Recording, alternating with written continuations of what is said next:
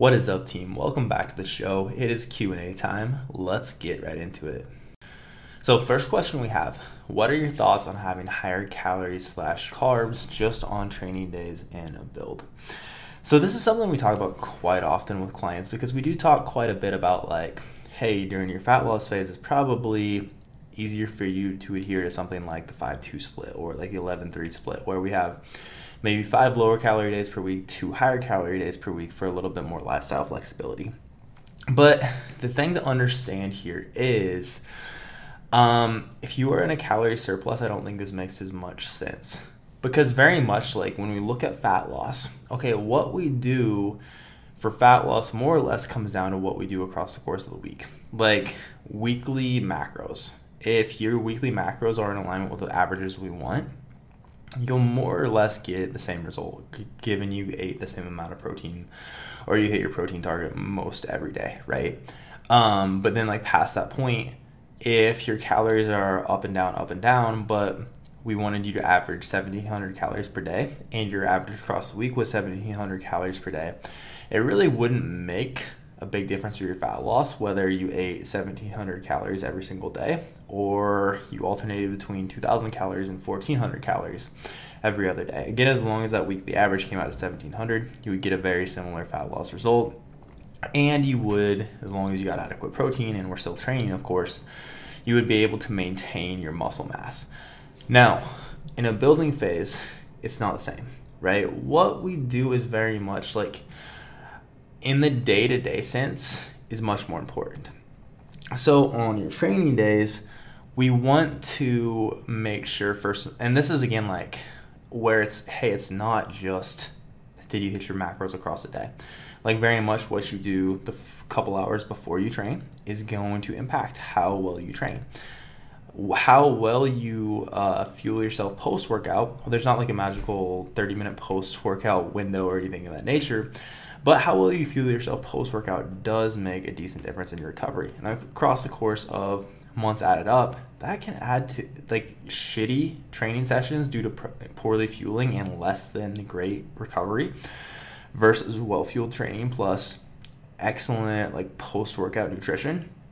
That can add up to, even over just a couple months, that can add up to a pretty big difference in your physique.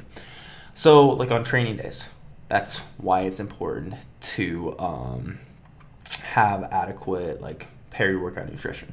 Now that said, when we're looking at then, okay, should we go like high-low days basically? In your off days, the thing to realize here is the degree of a surplus that you're in, typically in a building phase to lead to a desired rate of gain, is kind of like it's a very fine line between, okay, we're eating enough to make sure that we're in a surplus, but we don't want to be gaining excess fat, right? For most people, it's around 0.25 to 0.5% of body weight per week that we want to gain. For women, typically we'll go closer to like 0.2 to 0.4% of body weight per week. So the thing to realize here is, with these in mind, like the degree of a surplus that we're in is relatively small. So on the other days, for us to like take these calories higher, we have to pull a decent amount of calories from our off days. So there, it's increasing the likelihood that on our off days, we're probably going to be in a deficit or like at maintenance, just barely above a deficit, basically to the point where we could very easily just like accidentally be in a calorie deficit. Now we know body recomposition is possible, right? We know that, okay, yes, we can build muscle when we are eating fewer calories than we're burning in a day, aka we're in a calorie deficit. That said, is that optimal for building muscle? No, because we know that muscle is a very calorically expensive tissue, right? It takes a lot of calories to build and to maintain. So if you are sending the signal to your body that calories are scarce, aka you're eating fewer calories than you're burning, even like a couple times a week, it's going to be less than ideal for muscle growth. Because again, like even though we're not necessarily training on those days, especially if you're training 4 or 5 days a week, you are still recovering on those days. Your body is still attempting to build muscle on those days. So in those days as well, it wouldn't be optimal to like be in a deficit or even significantly reduce calories. So I wouldn't recommend it. I don't think there's a point to it. There's no reason. If you're in a surplus, like you're going to be getting in adequate nutrition to...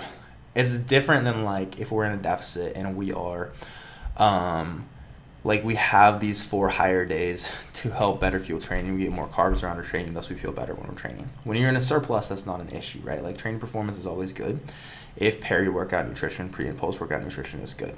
So thus it doesn't make, there's no like additional benefits to like having higher and lower days, but there are more potential detriments. Next, how do you determine the rate of loss that is appropriate for a cut? Is it always 0.5 to 1% of body weight, or does it depend? And if someone wants to lose even faster than that, what would you recommend? How would you handle that? All right, so a couple things to consider here. First, we look at how much does the client have to lose. And like this is very context dependent.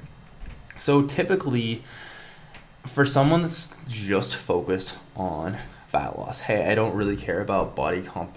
Everyone cares about body composition, but hey, I don't care about like adding muscle or maintaining all the muscle that I've worked so hard to build. Really, like typically when we think of like the client that comes in and they have, let's say, like 50 plus pounds to lose, like almost purely fat loss. Typically, individuals who aren't training currently, maybe they like walk a decent amount or things of that nature, right?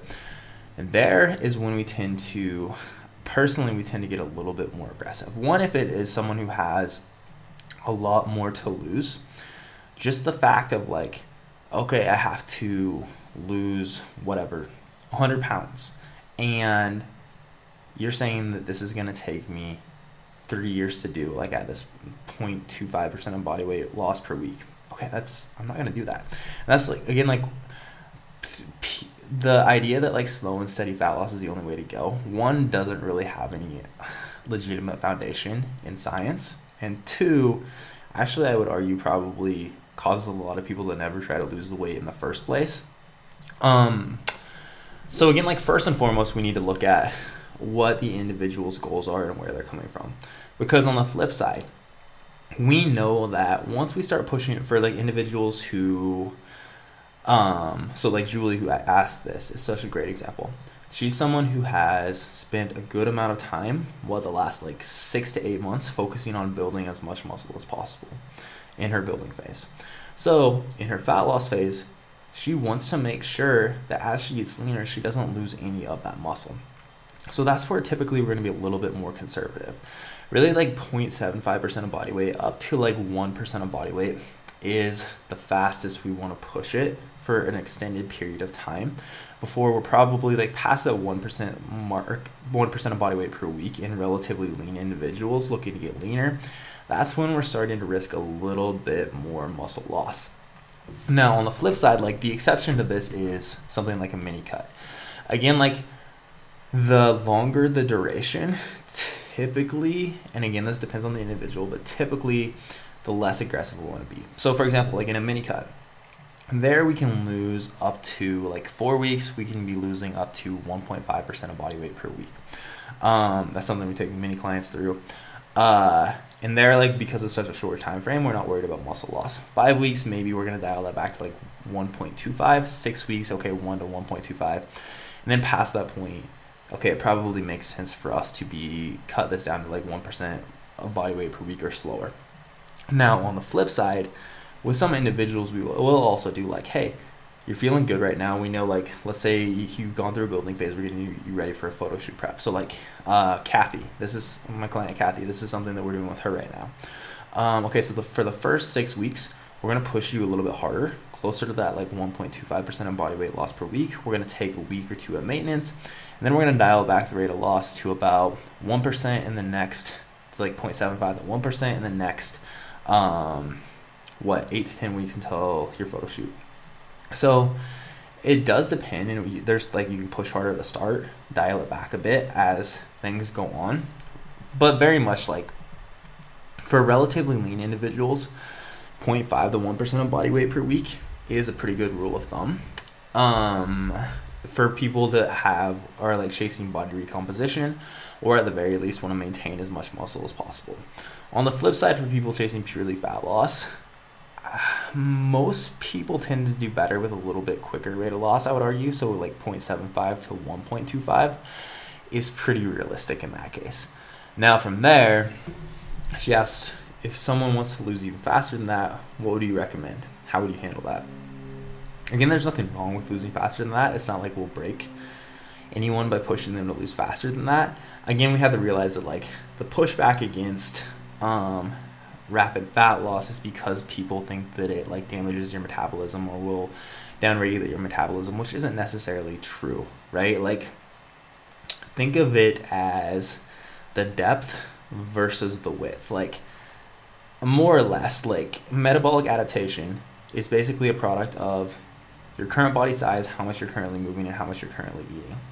So we can either like, basically it's like, let's imagine we are driving from Nebraska to Florida. We can either take that trip, and the metabolic adaptation is like the distance, right? We can either take that trip very, very quickly. So like you can go 110 the whole way there, and like, wow, we went a long ways very quickly. We saw a decent amount of metabolic adaptation really quickly. Or you can take it slower. But either way, the same amount of metabolic adaptation happens to go from point A to point B. So, I would just like, if someone wants to lose faster than that, I would just talk them through. Hey, here's the trade-offs that we're making. You're probably gonna be able to be less flexible. So are you okay with that? It's gonna be harder to build muscle. We're even potentially like running the risk of losing a little bit more muscle. Are you okay with that? You're probably gonna be hungrier. Energy's probably gonna be lower. Are you okay with that? And if they understand like the trade-offs that they're making, then I think there's nothing wrong with that. That's my take on it. Now, again, like, this is very much on the flip side. When we're working with very lean individuals, then we can start to run into issues of, okay, like energy availability is so low. So again, like the context of this is very important. I would say if it is like let's say we're working with a woman that is already below 20% body fat and they want to lose quicker than this. Okay, like we're going to have to push you so hard, calories are going to be so low. This is going to lead to some hormonal disruption. You're going to feel terrible. This probably isn't the best bet, right? But again, it's so dependent on the individual. But for an individual that has a decent amount to lose, I don't think there's anything wrong with getting more aggressive than that. All right, final question we have. Can you explain the purpose of a deload week? So, absolutely. Deloads are so crazy important. Really, I think that people failing to take deloads is why so many people will like start training for 2 to 3 months, push it super hard, but then eventually, so basically what's going on here is as we train, we accumulate more and more and more fatigue. Now, our body, building muscle is a game of our body first getting rid of the fatigue that we had created from whatever stressors were present in the training session, and then actually building muscle. So the thing is, the more consistent weeks we string together of pushing ourselves hard, the more like this baseline level of fatigue starts to rise and rise and rise, right? Now, over time, we need to take a little bit longer break to kind of allow that fatigue to dissipate before we can keep pushing on. So basically, think of it like stopping to fill your car up. Lots of road trip analogies here. Think of taking a deload like stopping to fill your car up with gas when you're at like a quarter tank, right?